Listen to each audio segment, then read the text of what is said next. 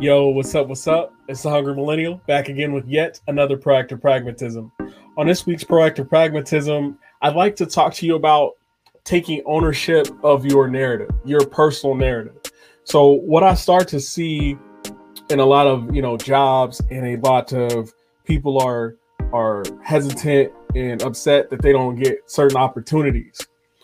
And, one way that I've learned to get better opportunities and to improve myself and grow is taking ownership of the narrative. And so the narrative of your life, the narrative of your career, the narrative of the actual facts that you are facing, not the dreams that you want to happen tomorrow, right? So when you're taking ownership of the narrative, you want to maintain your work ethic. You want to implement empathy in the macro. And you also want to speak up, but you also want to choose your moments. And so let's get into it. So when we talk about maintaining your work ethic, right? So if you're transitioning from a job to another job because you don't like something about the job or the opportunity, make sure that you are still working just as hard, because you never know what conversation or what phone call you might need to go in your favor when pursuing a new opportunity, when pursuing a new career field, right? The world is very, very big, but it's also very, very small. So we want to be extremely respectful of others and our time and our career opportunities. We want to be able to have as many career opportunities as we possibly can.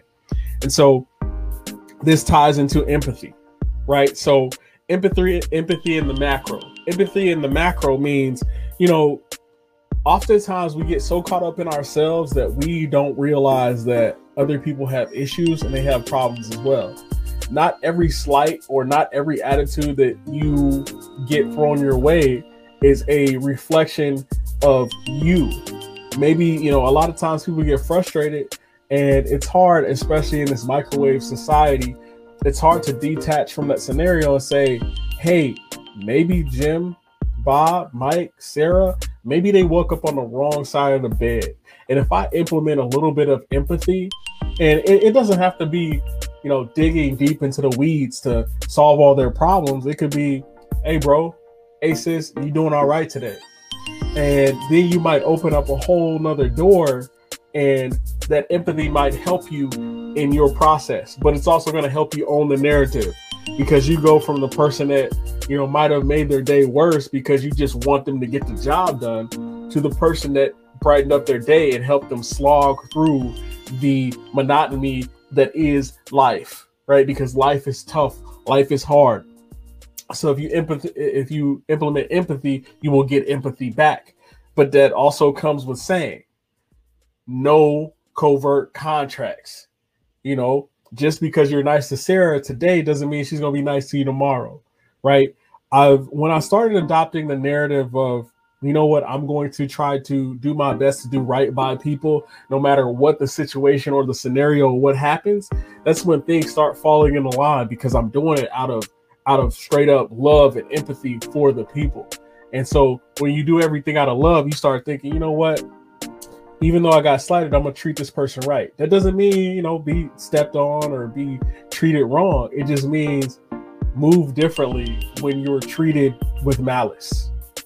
And so third, when it comes down to owning your narrative from a branding standpoint, you have to realize that you are a brand, no matter if you like it or not. Either you're on social media or you're not.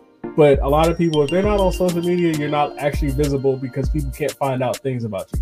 I don't make society, I don't make the rules, but you got to figure out who you're going to be in the long term and start being that person that you want, people to be to you. So a part of that is speaking up, but choosing your moments, right? If the person that says the most is usually listened to the least, because if they're always talking, you're always hearing white noise. And the person that's always talking always has the biggest problems, the biggest issues, the biggest slights with everything.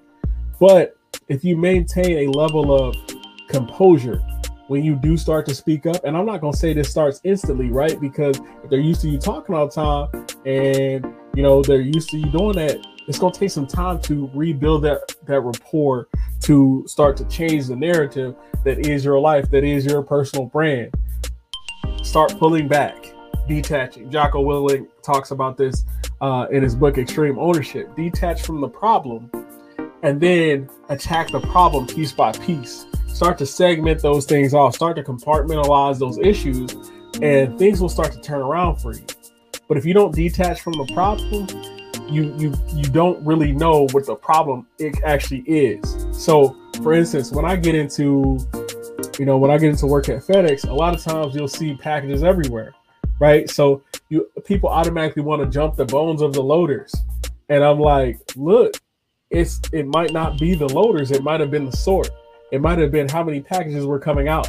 It might have been, hey, I should have gotten in earlier so that way I can stock this route and make my life a little bit more successful.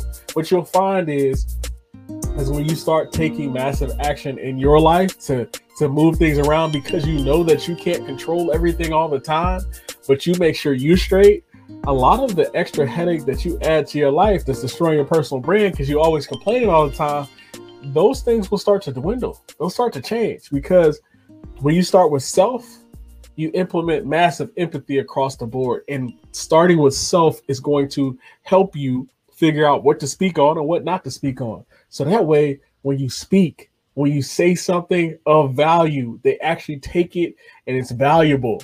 They actually listen. It sucks that people don't listen to everything that you have to say. But if you're always talking, then we'll never get the opportunity to listen.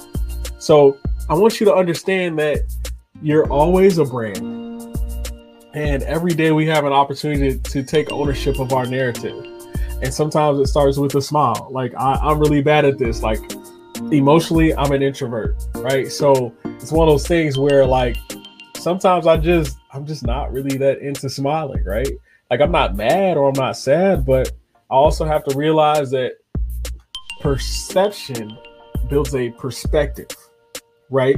And so we want people to perceive us as somebody that they can get along with. And so sometimes I got to throw in that smile. So, this is the Hungry Millennial telling you to own your narrative, own the brand, keep going forward, keep going and doing everything that you need to do to accomplish your goals. And make sure that you are maintaining your work ethic. Make sure you are implementing empathy in the macro. And make sure when you speak up, but choose your moments. So I appreciate y'all. If you have any questions for the podcast, anything you want us to address, you can reach us at PROPRAG20@gmail.com. And it's ProPrag20@gmail.com. Thank you.